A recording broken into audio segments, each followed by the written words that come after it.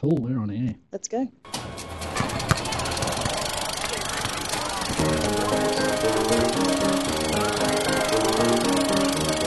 Hello, welcome to today's episode of Rated E for Educational.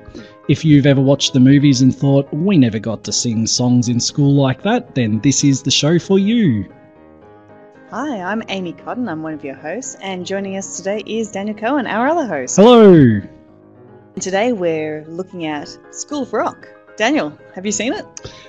Well, yes, I watched it for this episode. I'm glad you did your homework. That's good. I did indeed. I remember watching this. I don't think I ever saw this at the movies, but I remember seeing it a number of times and just remembering it as a really good, fun movie. And it's taken a bit of a different light watching it for this review.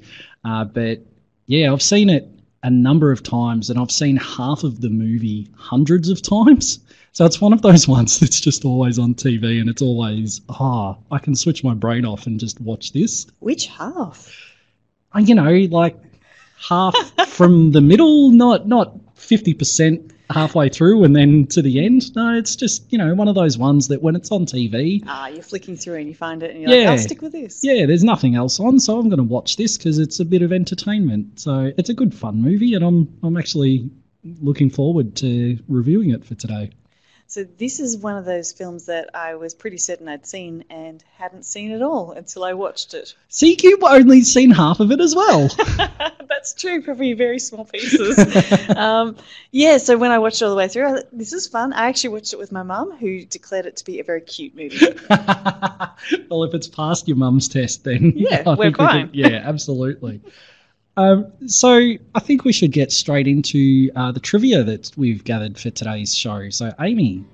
Absolutely. The film is actually based on the Langley School's music project. Have you ever heard of that? No. It was a project that was undertaken by a Canadian school teacher, and basically it was in the 70s, and he was getting the students to sing songs by the Beach Boys, Paul McCartney, David Bowie, those sorts of people.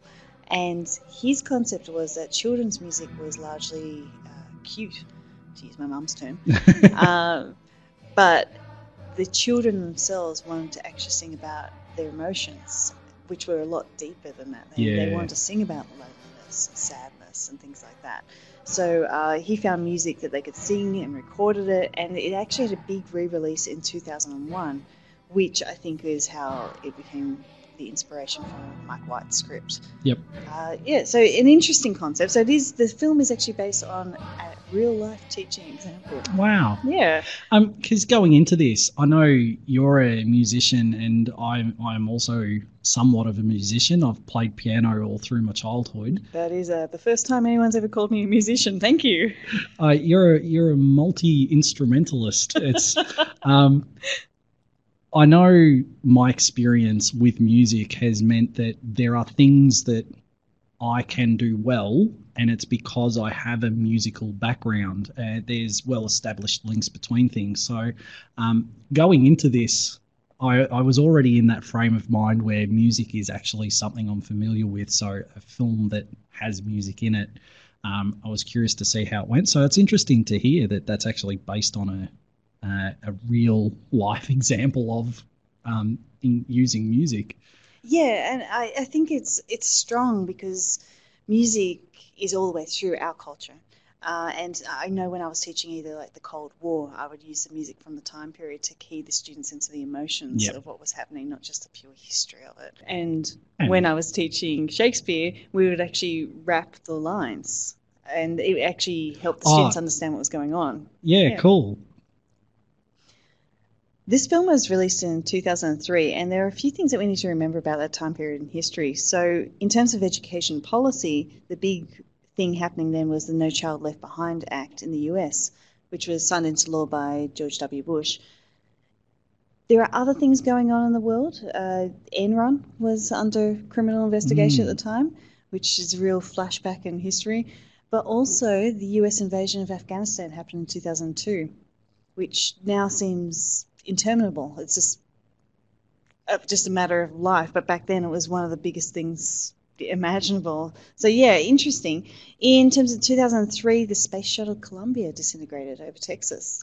Oh, wow. Yeah, a big time in history. Yeah, so there's some big events happening that I can see why a fun movie would be well received with all of that going on in the world. Yeah, like, it was so depressing back then that even Martha Stewart was being put in prison at that time. Like, she seems to have recovered, but Served her time. yeah. So it was a real weird time of history.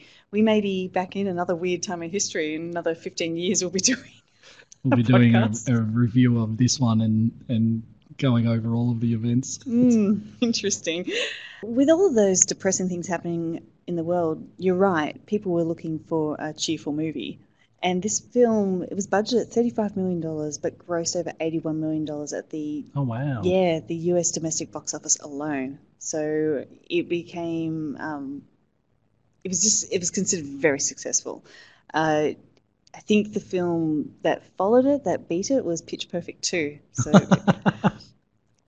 interesting. But it was, yeah, it spent 6 weeks in the top 10 films of the year. In terms of other films that were going on that year, Lord of the Rings, Return of the King, Bruce Almighty, Finding Nemo, Lost in Translation. It's a cheerful film right there. Love Actually. There you go. And Kill Bill Volume 1. That's an interesting mix of films, isn't it? Yeah, what a year for cinema. That's amazing. The kids in the film are actually really interesting. They all play their instruments, and the backup singers were all the real vocalists. So it's a really talented group of kids. And you can kind of tell that they've really cast for talent because the kids are all such different ages. Just looking at them, there's no way they'd all be in one class in a primary school. Yeah, I never really picked up on the fact that they were different ages because I'd just get lost in the movie. And having been a primary teacher, kids are going through such different rates of growth that it's not that uncommon to get kids that are such different heights. But having said that, I do stop and go, yeah, they did actually look a bit older than some of the other kids in that class. So It's interesting because it's the first thing I really thought of is, oh no, they didn't look the same. For example, Kevin Alexander Clark was 15 when the film was released, and Miranda Cosgrove, who was the youngest, she just turned 10 when the film was released. Yeah, and at that age there can be quite a difference in development, but it's not something I ever really noticed. And it occurs to me that they never really identified what age group the kids were, so it's just some mystery class of kids. Yeah, I suppose by the way they kept together through all the different lessons, I just assumed they were primary or elementary. Yeah. So, Daniel, could you tell us what this film was about? With pleasure. We open on a big rock concert and are introduced to the main character, Dewey Finn, who is played by Jack Black, who is rocking out hardcore with his band, who seem a little bit put out by his theatrics, particularly after an attempted stage dive that ended with Dewey lying flat on the floor. We then move to see Dewey arising the next morning and are introduced to his dweeby housemate, Ned Schwebley, who appears to be walked over by his girlfriend, Patty, played by Sarah Silverman. We set the scene with an argument between the three of them over Dewey's lack of direction and failure to pay rent. Dewey says he's close to making it big with the band and then all his problems will be fixed. Ned then has to leave for work as a substitute teacher. Dewey scoffs. Temping. Ned responds, substitute teaching isn't temping, it's the most important job in the world. And he lays down the challenge, you wouldn't last a day. We then change scene to Dewey meeting up with the band, spouting new ideas, but finally realising that the band are kicking him out. This sends him home early where he can intercept a phone call meant for Ned to teach, and with little effort assumes the persona of Ned so that he can get some quick money. Dewey turns up to the school and after a lackluster induction process is taken into the classroom where he's left in front of an expectant class. We are introduced to the main student characters, Summer, the bossy smart girl, the drummer boy, the rebel troublemaker at the back of the room, Zach, the piano man Lawrence, and the token gay kid, of course. He introduces himself to the class and then starts talking with the students about his hangover and his disgust at what happens in the school with things like star charts. The principal interrupts him in mid-rant and then takes the kids off to their music class where Dewey overhears them and discovers that some of the kids are musical. He introduces the kids to some instruments which he happened to have in his car, and this hatches the plan to form a band. He works one-on-one with a few of the select students, while everyone else just sits there watching patiently. And then when the key roles are appointed through his fair and merit-based selection process, he gives consolation prizes to the other kids like security, roadies, and being a backup singer. With some more inappropriate discussion and some kids who amazingly don't take the freedom to run riot, he makes it to the final bell where he runs out of the school quicker than the rest of the students do. Throughout the development of the band, we have a few moments of genuine interaction where counselling about self-esteem and celebration of student skill and interest are focused on, mixed in with a good bit of self-indulgence, verbal taunting, and homophobic stereotyping. All of this leads up to the big class project of performing in Battle of the Bands. Now that everyone has a clear and common goal, we get to see some real classroom development where students practice, complete work, watch the teacher demonstrate a lot, and do some great book work.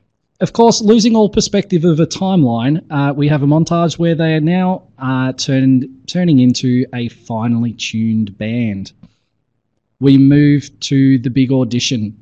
Dewey and the students sneak out of school and take off on an unauthorised field trip, leaving some of the students back at school to cover and keep up appearances. Arriving at the auditions, they discover that they're just too late, which gives Summer the opportunity to sneak their way into the competition by faking a terminal illness. They now have a goal where some serious music practice, costume design, and lighting is being developed. We also have the pivotal moment where some extras get the band name, School of Rock. But the job of being a teacher just keeps getting in Dewey's way.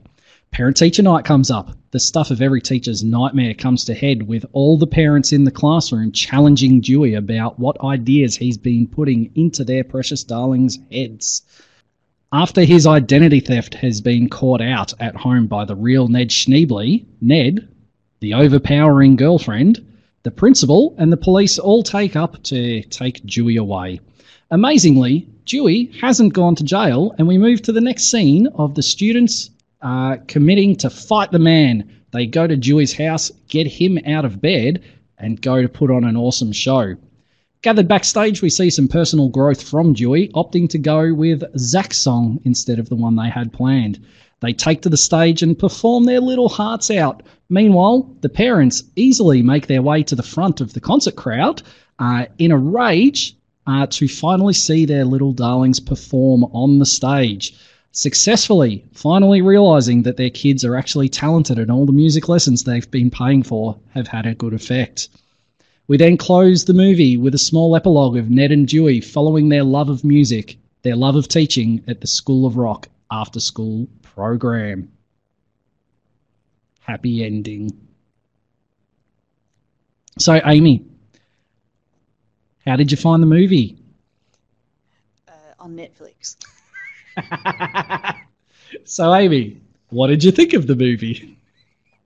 I thought it was fun. I didn't think it was a textbook for how to teach or why to teach, but it's a good fun movie, and it does bring out some very interesting education styles. It certainly does. I think there's the thing that kept standing out to me was that I couldn't separate what happens in the classroom from just a story. So there's part of me that just kind of switches off my brain and goes with the ridiculous story and the fun of it. And like the growth from where he does the stage dive at the beginning and falls flat on the floor to the very end where he's finally grown and accepted and found his place and does a stage dive and crowd surfs. And what a wonderful journey he's been on to develop. And you go, that's wonderful. But there's so many steps along the way that I just sit there and go, that just does not happen. I was less sympathetic of Jack Black's character. I enjoyed him. I enjoyed Jack Black's portrayal and all that sort of stuff. But as a hero, he is so hopeless that he can only win respect if every other character in the film is even more gormless and hopeless than he is. And that is the film, apart from the kids.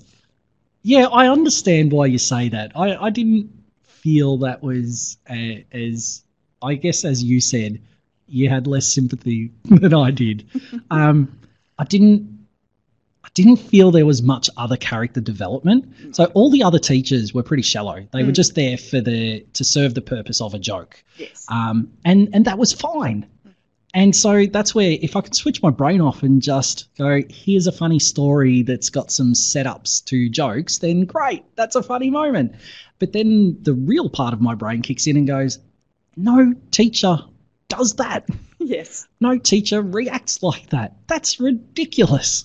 I agree with you. Switch your brain off. Great film. Hearing that bit of trivia about it being such a successful movie, in one way, is a bit of a surprise because I go, it's just so unrealistic. But on the other hand, it is a bit of fun, so I can see why it was popular. Especially in the time period in which it was produced. Yeah, absolutely. That's a really good point. Switch your brain off and enjoy yourself at the movies. Yeah, I can totally understand it. And I can understand its lasting success in a way. It's still viewed as a good film to go back and watch again. So yeah, if you can ignore the silliness. Yeah. But there's some other silliness that makes it really endearing. Oh, it's great. There were some real highs and lows, and I think maybe it's the way I take Jack Black as a performer, but there were some moments of real insight immediately followed up with some really offensive attitudes. There was a lot of stereotyping going on. And I think one of the things in our show notes was about the character that Sarah Silverman played. And Erin, who is our resident movie historian, in the notes that she collated for us, made the comment that she's not a fan of Sarah Silverman's character. You gotta try extremely hard to make someone that unlikable, even in a kid's movie. I am an assistant to the mayor of the city. Hello? What? Can you get her out of here, please? Why? Why her? Yes. Yeah. Fulfilling some sort of like Wicked Witch part of a kids movie, maybe. But and it's a special type of sexism. Yeah, absolutely. To really paint a woman as so one-dimensionally hateful. Yeah, and it was the overbearing girlfriend role. And you go, okay, so that role was a tool for the joke and for the storytelling. That's fine. But at the same time, it's a bit offensive. I had some really cringeworthy moments with the stereotype of the gay student because it was just flaming, overbearing, outrageous stereotyping, and you go, yeah, there's a joke to be made, but it feels like the joke's being made at the expense of someone who might be gay or exploring their sexuality. Yeah, the assumption that all gay kids, all gay boys would be into costume design. Yes, and they all speak with the funny voice and they hold their body language as not what the rest of the boys look like. And it just felt like cheap jokes, which again, in that time period, is probably representative of where attitudes were, but watching it now, it just feels a bit off-putting. Yeah, the portrayal is off-putting, but what I didn't mind was Jack Black's character's response. Yes. Because he sort of just blinks and accepts. There's that's just you. There's there's nothing in the dialogue that makes a joke of that student. There's no malice there. It's kind of, great, you want to go and do this, go and, be you. Yeah. The passion project idea, the following the student interest, bringing the student's interest into the classroom. This is the thing that this kid is interested in, so they've just created the opportunity for this kid to do something that he enjoys doing. And you go, that's just how the class ran. Everyone got to do their thing, no second questions. And it was just not unusual for one of the kids to go off and do this. But the portrayal of it being in the film was a bit of a, that's not quite right, but nice try. Good job at trying to normalise it. Yeah, it was an almost, Yeah. but missed. And I think sometimes when you get those narrow misses, it's even worse sometimes. Sometimes. I think Yeah. at the time when this came out, it would have been a, look at this, we're celebrating all the kids without making a big deal about it. And you go, yeah, that's great. Whereas now it just, not quite right. So that's what I mean. There were some highs and lows, and some of the things in the dialogue that I'm sure we'll get to when we start talking about the educational component of what we saw. But overall, pretty good. Just a few moments that were not quite right, which I often get when I watch Jack Black. Yeah, blokey bloke sort of films. Yeah. Yeah. One of the things I really did enjoy seeing was the portrayal of CRTs, so substitute teaching, or casual relief teaching, as we call it here where we are. That line that I think it was actually Sarah Silverman's character that said the substitute teaching is teaching, or when they were having that argument at the beginning, that defense of it's not temping, it's real teaching, and teaching is one of the most important jobs in the world. And you go, yeah, absolutely. There's very few things I've ever seen where a substitute teacher's been held up on the same pedestal as full-time teachers in school. So that was really kind of nice to see. Yeah, the language of it, I think Dewey uses as babysitter, which is quite a common term used with substitute or casual teachers.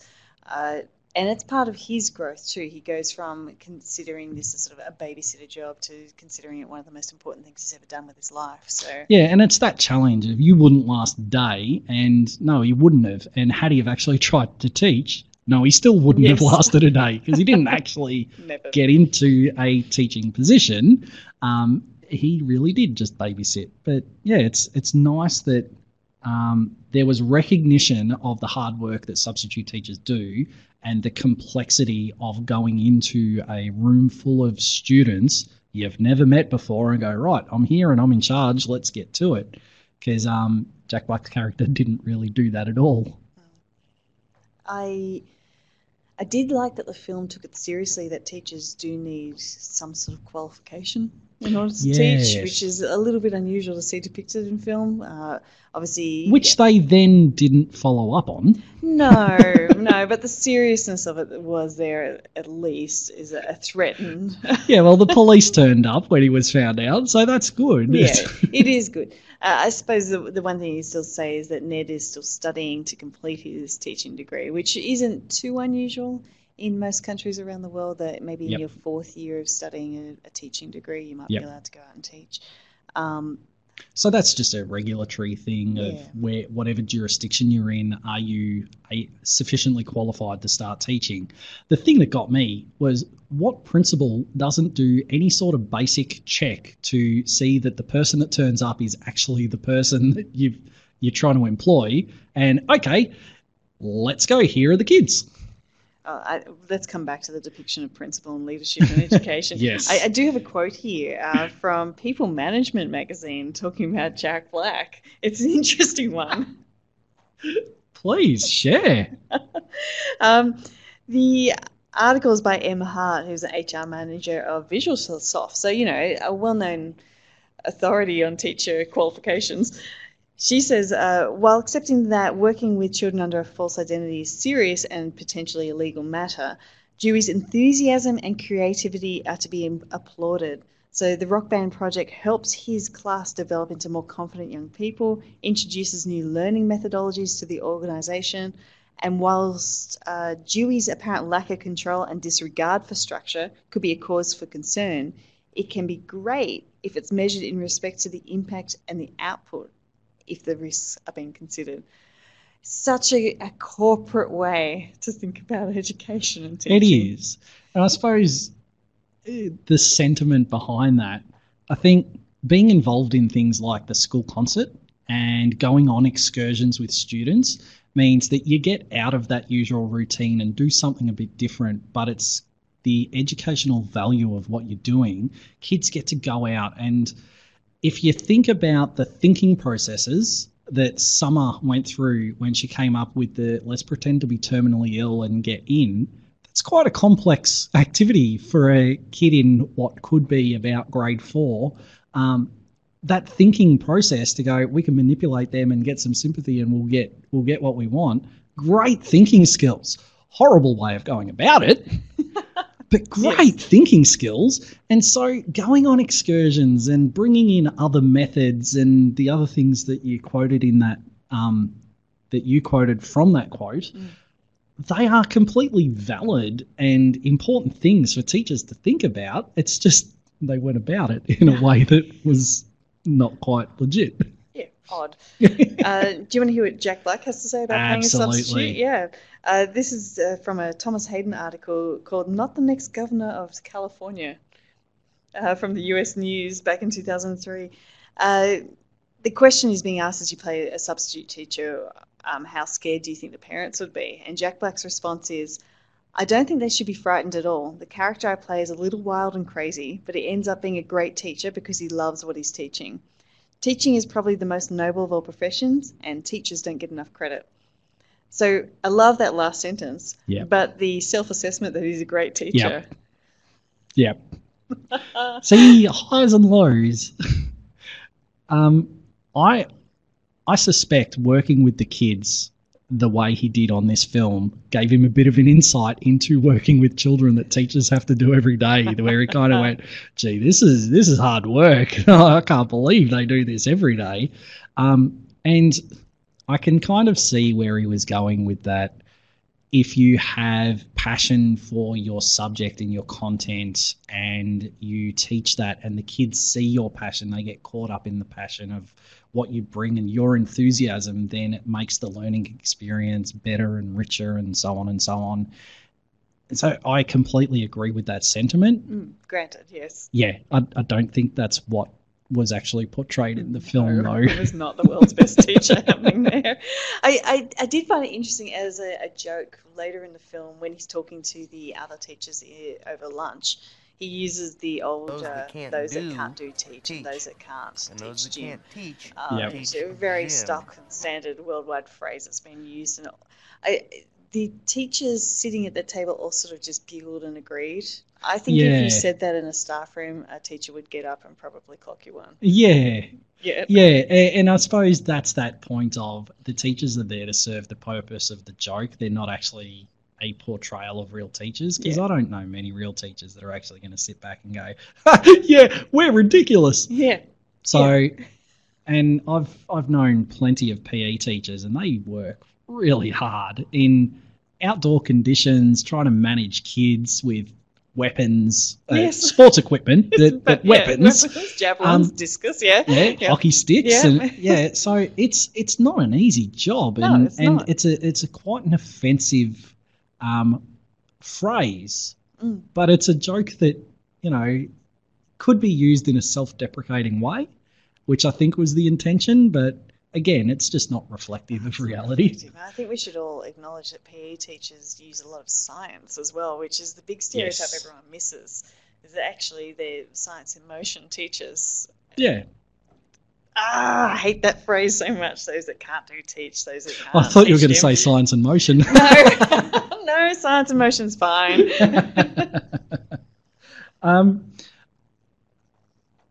Speaking of the theory of what goes into teaching, the idea about music theory, and not just teaching music, but knowledge of music helping in lots of other areas. I suppose one of the things about an inquiry learning model is that you integrate subjects and you use information from one area to build on information in other areas and explore the content and explore knowledge and so on and so on.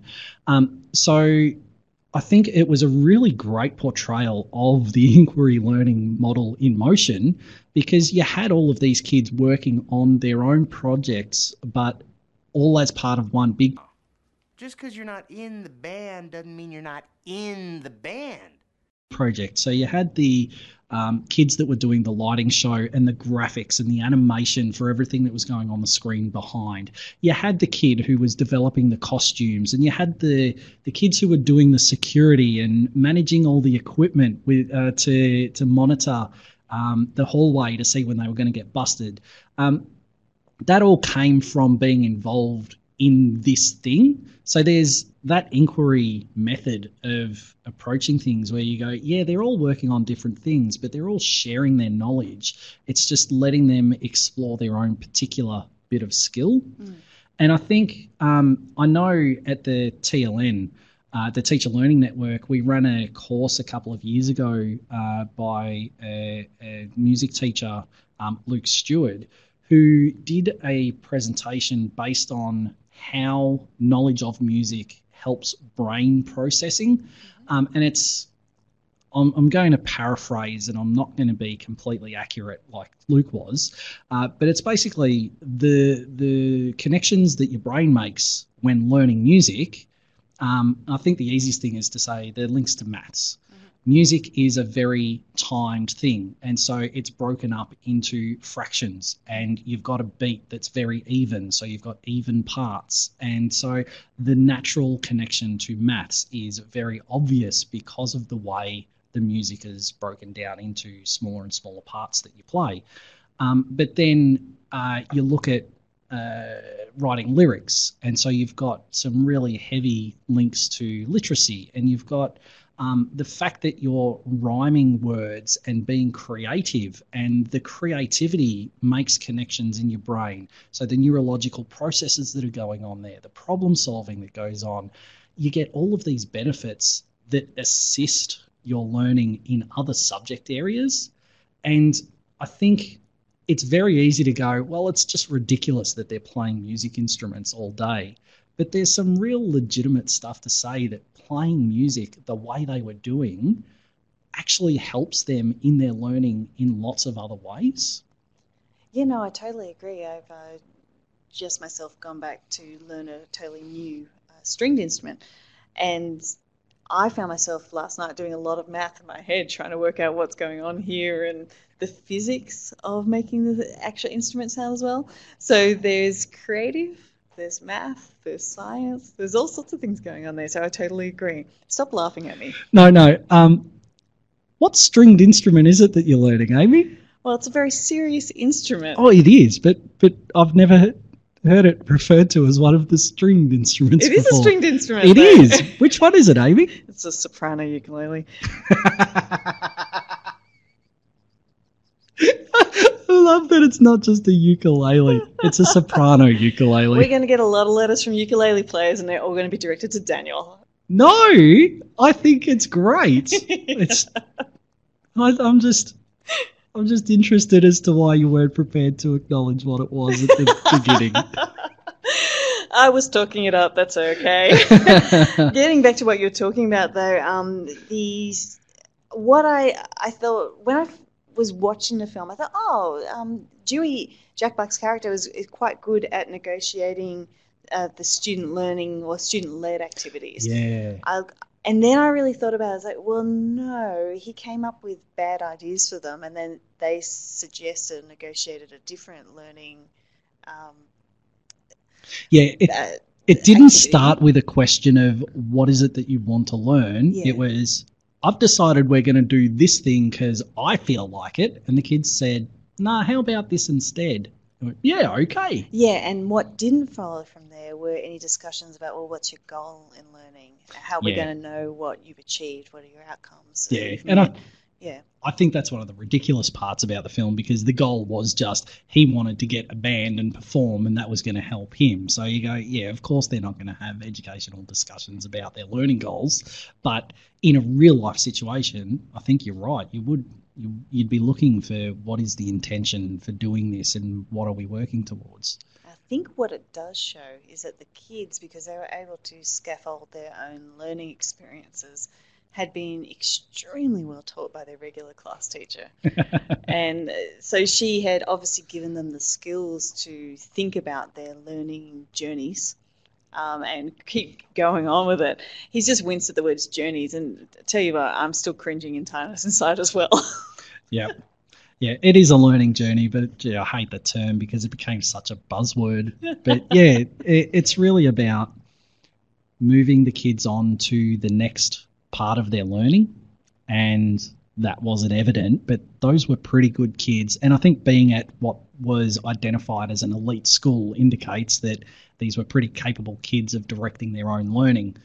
So it was successful. And as I said in the description of the movie, they didn't take the opportunity to just run riot when he was talking to one kid at a time, because there's no way I would have had the opportunity to just talk to one kid for 10 minutes and not tell anything else to the other kids. Just sit and watch me teaching someone else. No, at least they would have started fidgeting and whispering to each other. But yeah, it was an interesting a thing to observe that classroom, because they make out in the film that these are kids who only ever got to sit behind their tables and write down what was on the board. That's sort of the impression you first get of the lesson.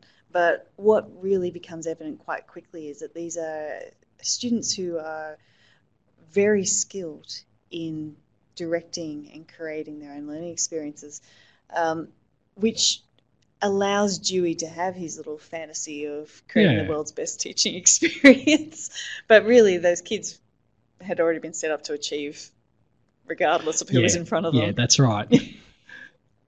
Now, I want to circle back to something that you indicated you were going to come back to, leadership. I found it interesting that a principal would operate in the way the principal in this movie was portrayed. There are a couple of points that I want to mention. There's the threatening nature of, remember, I'll be watching, as part of her induction. That's part of everyone's induction, isn't it? the missing induction. It's, this is where the classroom is, and see you later. That's no induction. But then the scene where they're in the staff room and she walks in and is just kind of buzzing and flitting about, and that kind of micromanaging conversation where she goes, now remember, we've got to do this, where she came in and spoke to the teachers as if they were students, which has some bearing in reality, because there's a few principals I've seen that speak to teachers as if they're students. But then the way there was no drive, there was no authority that was obvious. It was just this annoying person that keeps talking in my ear, which isn't what a principal is. Yeah, looking at her when she entered a room and how little effect she had on the room when she entered it. Yeah. She had no sense of gravity. So it's when a leader, especially in an educational setting, walks into a room, usually there's a little bit of a dip in conversation and people's attention are drawn over to that person. It's mainly because everyone's like, well, what's the boss doing? The boss is here. Yeah. But so there's authority for the position, but then authority for the person. But she had nothing. Yeah. Neither of those were happening. Yeah. So they'd learned to, over time, just disrespect her altogether. Just ignore her. Yeah. Just, you're just there. Nick off. You're bothering me. Yeah. Say what you need to say, and I'm busy having my cuppa. I don't want to say that. I thought the portrayal by Joan Cusack was deeply funny. I think she was very good at it. Oh, yeah. I really enjoyed it. One thing that did ring true to me was the bit where she admits to Dewey after their date that she thinks everybody thinks she's a bitch. They hate me. No, they don't. Yes, they do. They sure do. I can see. I wasn't always like this, you know. I wasn't always wound this tight. There was a time when I was fun. I was funny. I was. But you can't be funny and be the principal of a prep school. No, you cannot. Because when it comes to their kids, these parents, they have no sense of humor. No, and if anything goes wrong, it's my head. All right, it's my head in the smasher. These parents will come down on me like a nuclear bomb. I can't make a mistake. I gotta be perfect. And that pressure has turned me into one thing that I never wanted to be. No, you're not. Yes, I am. I am a big one. Well, I don't think so. I think you're pretty cool. Really? No. Yeah, you're way cool. Really? And I thought that's right. That's actually something that women in leadership do have to contend with. Yep. That when you get into that position, you then have to become maybe a different person. I'm not saying you should become a different person, but the idea is that you become the bitch. Yeah. And that everybody treats you that way and everyone talks about you that way, and you lose all other sort of personality except for being this domineering bitch. It is a real struggle that we still have in any sort of women in leadership, let alone school leadership. Yeah. In case listeners hadn't realised, I'm not a woman, and so I didn't have that same take on that portrayal and that theme. What I noticed was someone who was in a position of authority struggling to find the difference between being friends with your colleagues and being the boss of the other people. Oh, yeah. And that's an issue that's not necessarily a gendered issue, but I know there's lots of bosses that I've worked with, and I've worked in a lot of small teams where there is a boss, but we're all kind of sitting there together trying to make everything work.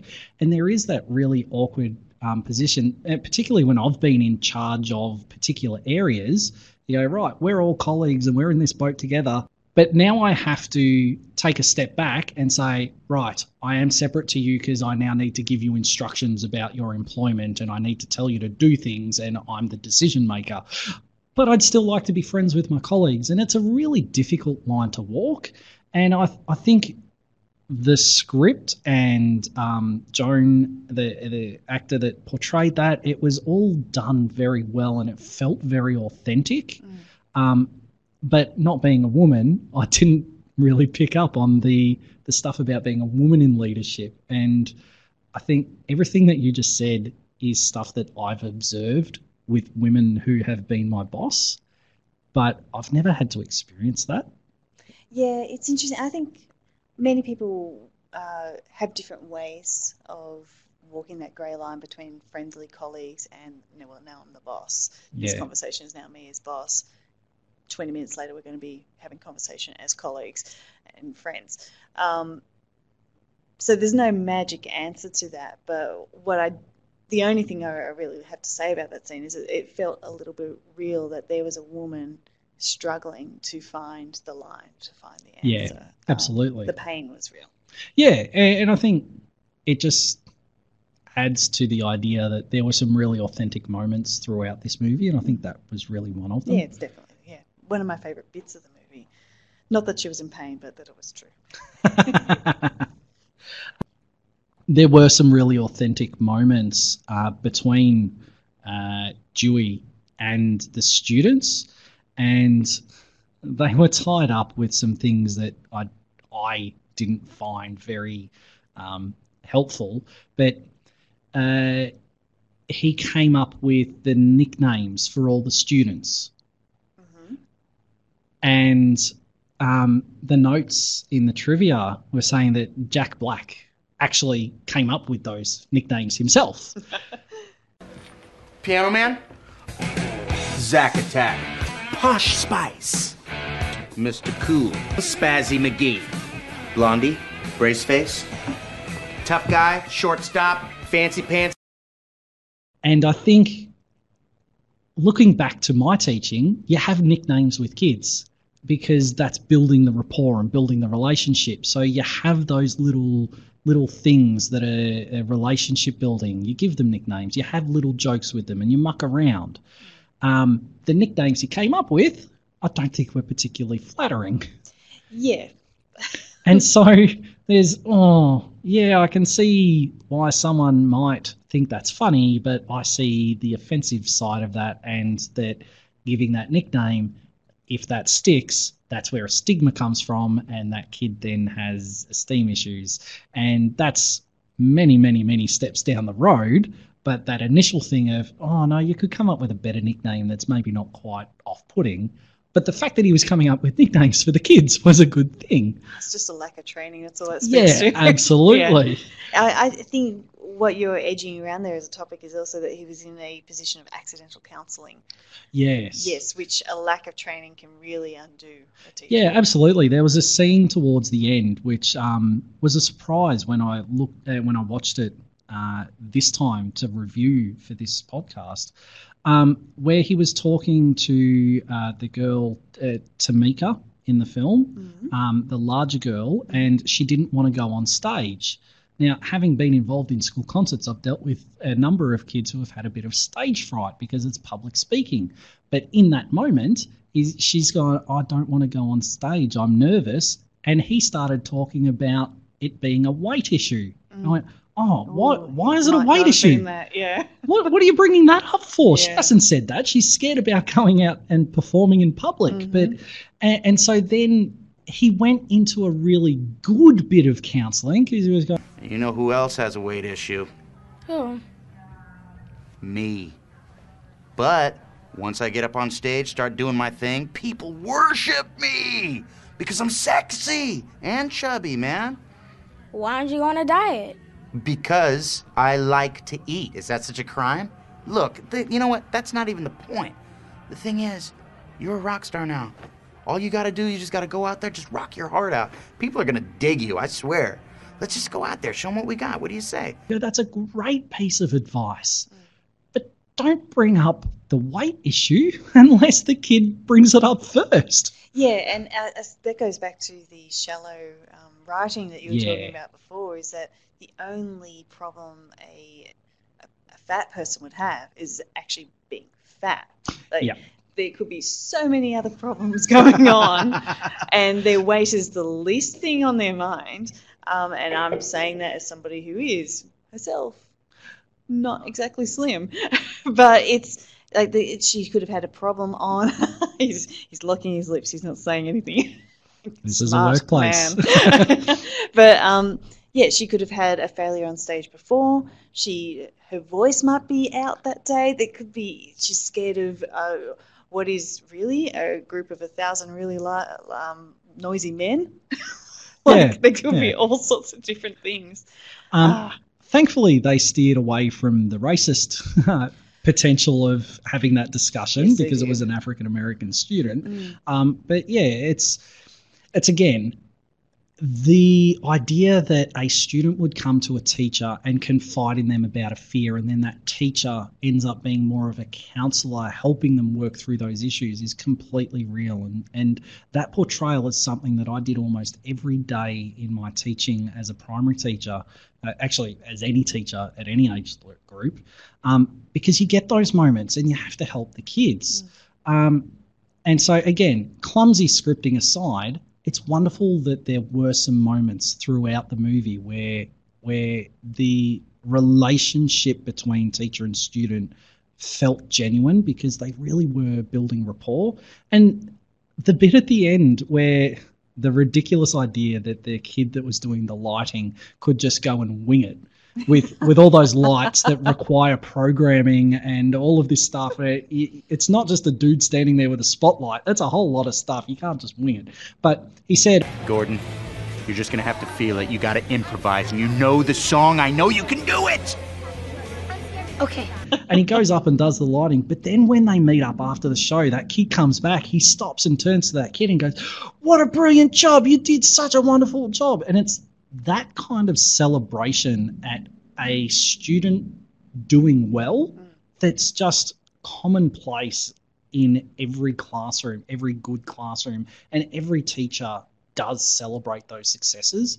And it's easy to see one where you've got one kid doing all of the lighting for a stage, but I think teachers are also really good at finding those moments where the kids excel at something they've been working on, and then they go, everyone, look what a brilliant job this kid did.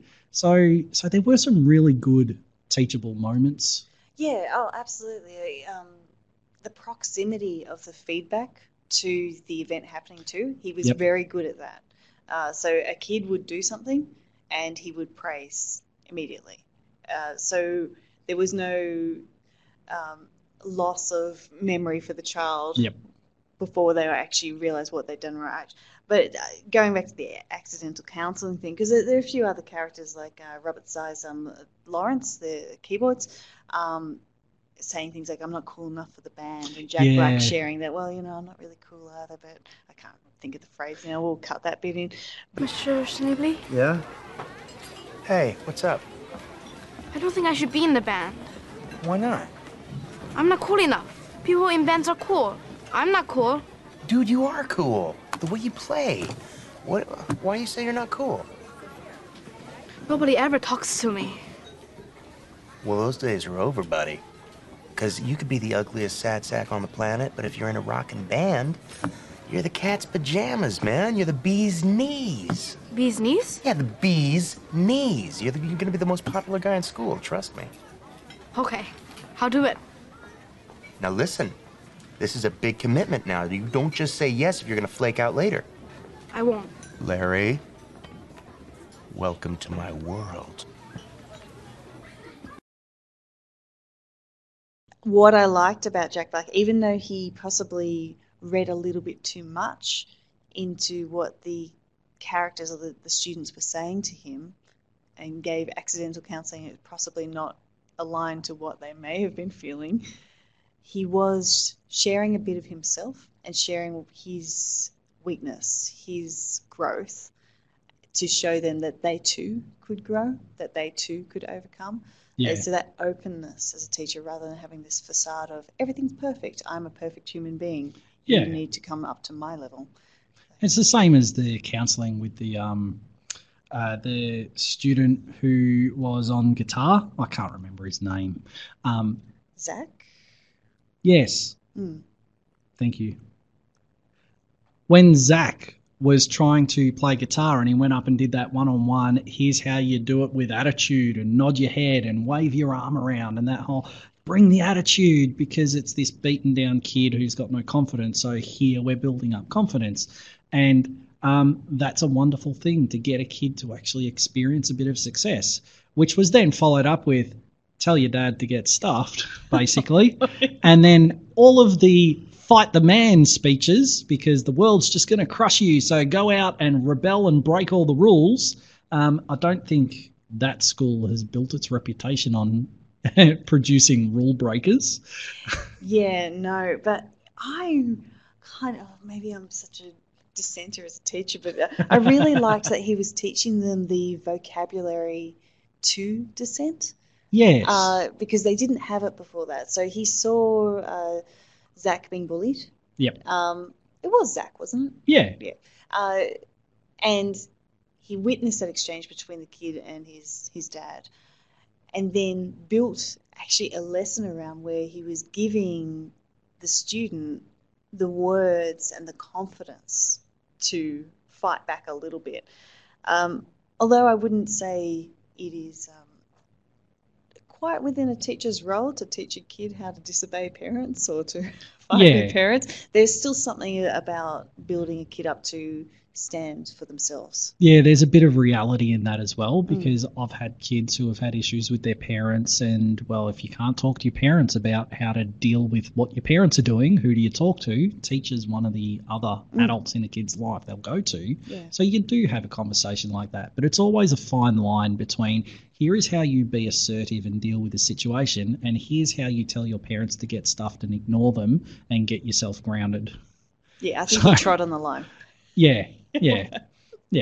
But still, good for the movie.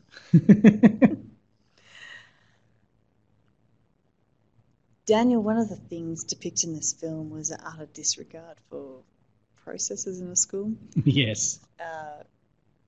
There seemed to be no risk assessment of the excursion plan that was going ahead. No, they did a risk assessment. That's why they had the kids on the security cameras watching the hallway.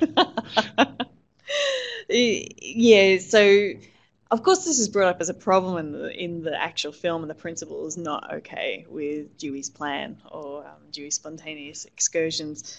But that's the type of thing that does get you arrested. Yeah.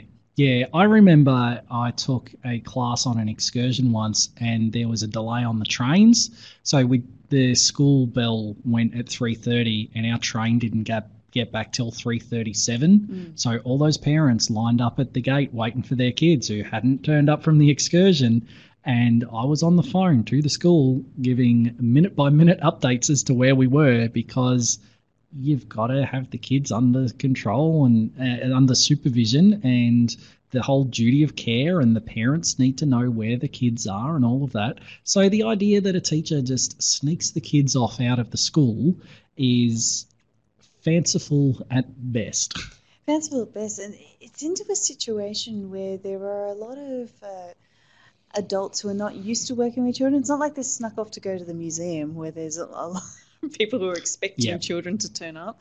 This is a situation where children can get lost backstage and Injured. Yeah, it's a dangerous atmosphere or environment. Oh yeah, kid wanders off to play cards with some strange dudes in their van around the back of the yeah. What's going on here? Nothing. Just chilling. Freddie Jones, you get out of that van this instant. Yeah, so there's a few issues with the safety and supervision, but yeah, I think the idea that it could happen, it was ridiculous the way it all played out, but the notion that it could actually happen where a teacher takes kids out of the school like that is a long way from reality. And I'm being careful to say that it doesn't to make the claim it doesn't happen, because I'm sure there are situations where things happen. I know there was a place that I was teaching. We regularly took the kids in our car because we couldn't get a bus every time we wanted to do something, but we had to go out and do lots of activities.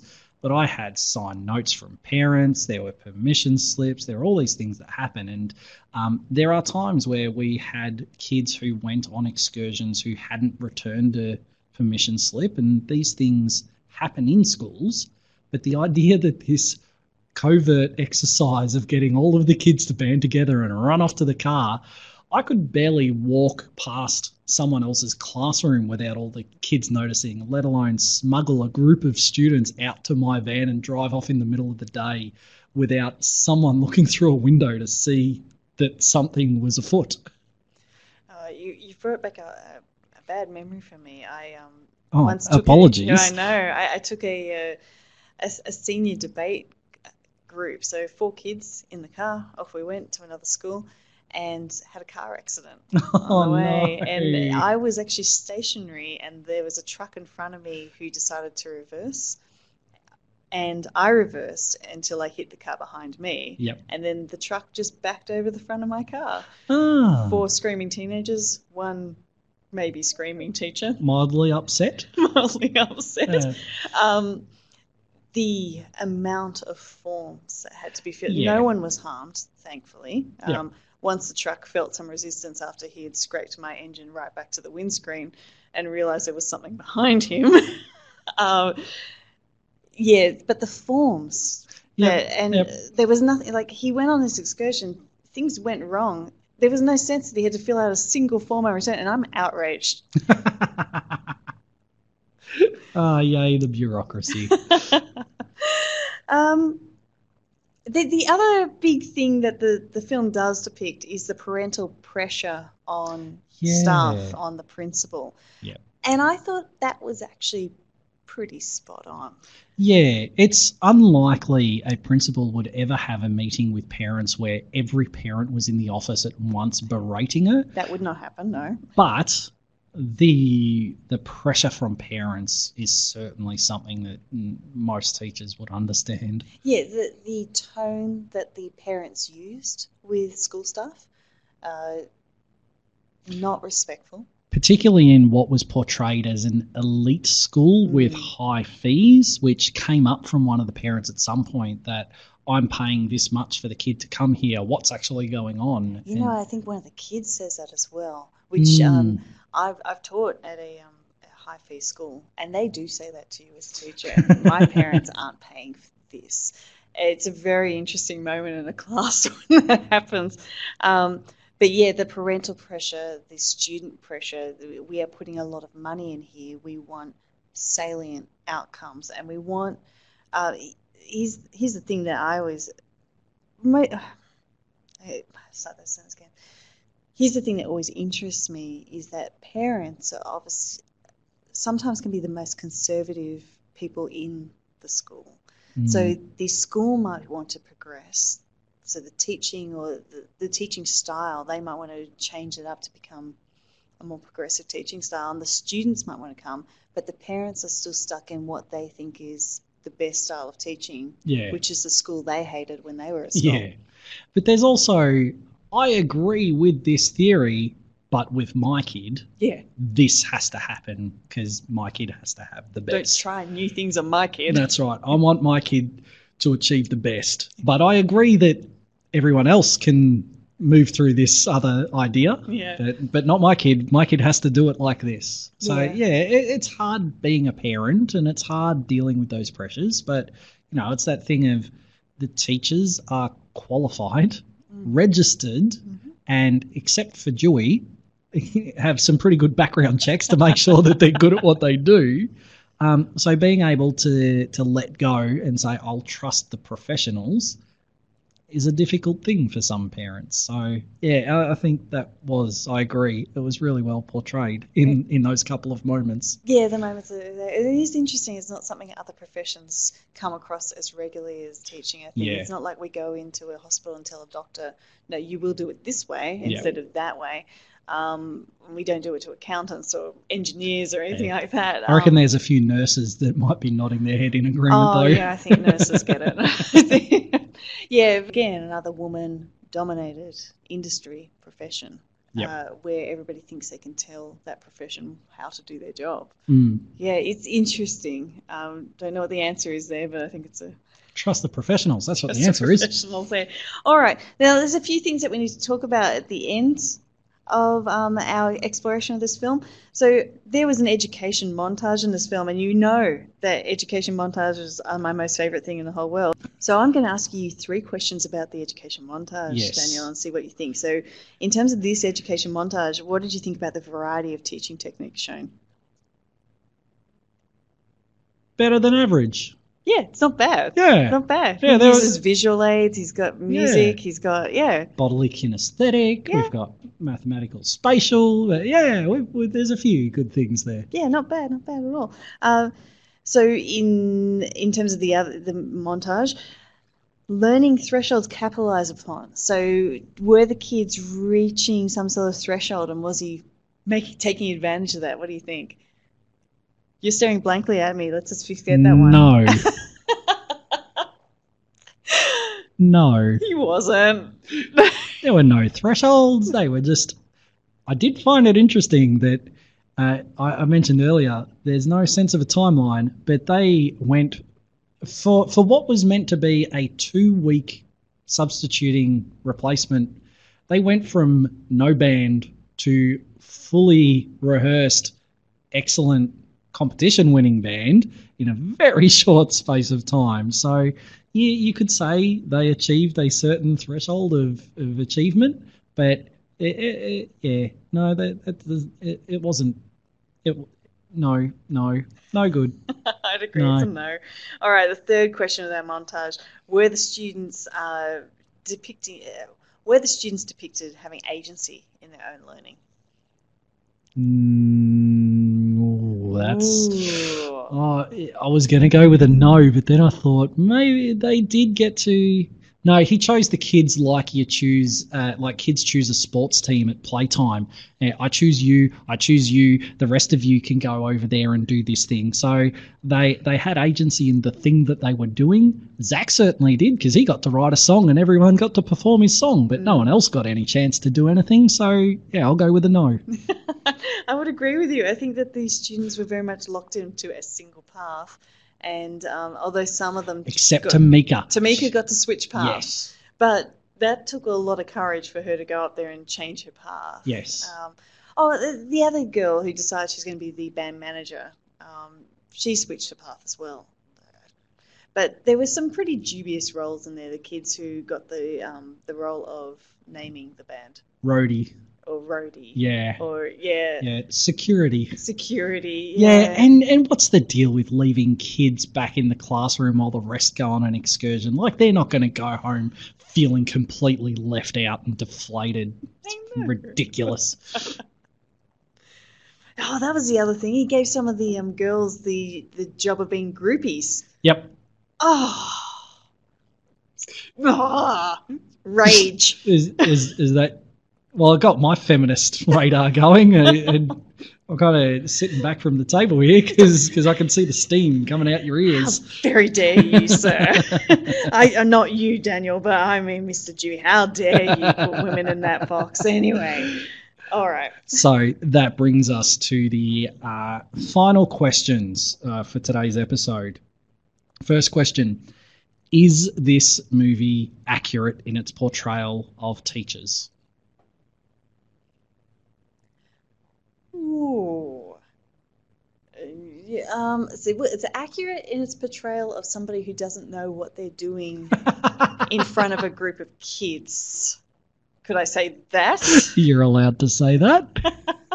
I don't think it was a flattering depiction of the registered teachers. Yeah, I don't think that was accurate at all, and it's certainly not an accurate portrayal of any principal, particularly of a high fee school. I'm sitting on a 50-50. I say no, but then there are those moments that we've discussed which are completely accurate, like the moments of building rapport with the students and the moments of celebration of student success and the idea that students can be successful in things that they're interested in. Those bits are completely accurate. You then get the bits where it's really just not. So it's polar opposites. There's no grey area. There are moments that are, and then a lot of it that's not. So I think overall, I'll go with a no. Yeah, it's a no. Look, he had a personality suited to teaching. He had no natural aptitude for it. Glowing praise indeed. The next question, is what this movie portrayed relevant to teaching today? Yes. Yeah, I'm with you. Definitely yes. Yeah, it's dealing with things that we're still struggling with in education today. What's the best approach to teaching? Music to support learning, student voice, students' ability to choose, dealing with parent-teacher interviews. Yeah, there's a lot of things that are still discussions teachers are having today. I wonder if it's even, in terms of music, more pertinent than it was at the time, because in a time... currently, music and arts are being actually slashed in American schools. Absolutely. So, yeah. Not only that, the other relevant thing, it actually portrayed substitute teachers as legitimate teachers. Yes, and that is that. still an argument that is had between substitute teachers and everyone else. Yes, no. I do like that they harped on about that strongly. So, next question, is it a good show? Oh, it's a good show. It's Sister Act 3, but it's a good show. It's silly, but you can sit back and enjoy it. So I'll say yes. And finally, would this inspire someone to go into teaching? Ooh, would it do that? If I like the term you used before, which is I think a quintessentially Australian term of muck around with students. I think that sense of being able to play to learn, that education doesn't have to be serious pens and paper all the time. Yeah. I think that would encourage someone to go into teaching. I don't think this showed any of the drudgery of the job of teaching. Oh, no. Every job has drudgery, but the preparation for parent-teacher interviews, clearly it didn't work for him because he ended up being arrested at the end of his. That's a level I haven't managed to sink to. So, never so we're all happened to doing me. well. There's a lot of the day-to-day grind of teaching that happens outside of what you do with the students that wasn't shown in any way in this film. So it's not a realistic portrayal of what the job of teaching is, but the idea that you can change a kid's life by giving them something to be interested in, that's kind of what inspires everyone to go into teaching. It's I'm going to make a difference and help kids and change the world, and they'll grow up to be wonderful people. And yeah, I think this would inspire them to go into teaching up until they find out what teaching is actually about, and then maybe they won't stick around. But Yeah, they'd certainly have a look at it. yeah, that first year of teaching is a real test of your commitment Yeah. to the aspiration of making a difference. That's assuming you make it through all your student teaching rounds. That's true. That brings us to the end of the podcast. So I need to thank our Thanks, someone. George Clooney. Clooney. I'd like to thank George Clooney for marrying an inspiring woman, Amal, who should be a household name throughout the world. He is.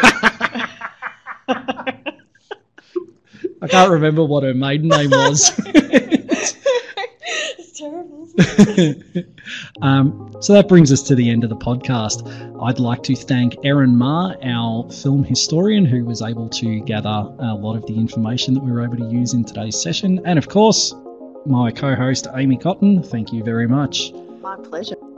We look forward to having you back for our next episode. See you at the movies.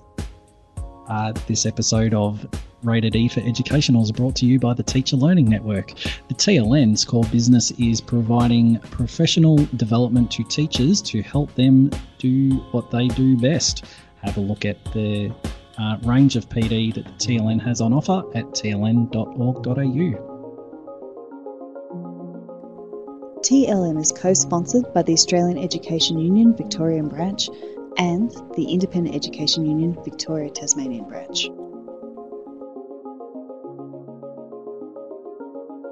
Follow us on social media. We're on Facebook and Instagram as Teacher Learning Network and on Twitter as @TLN Update.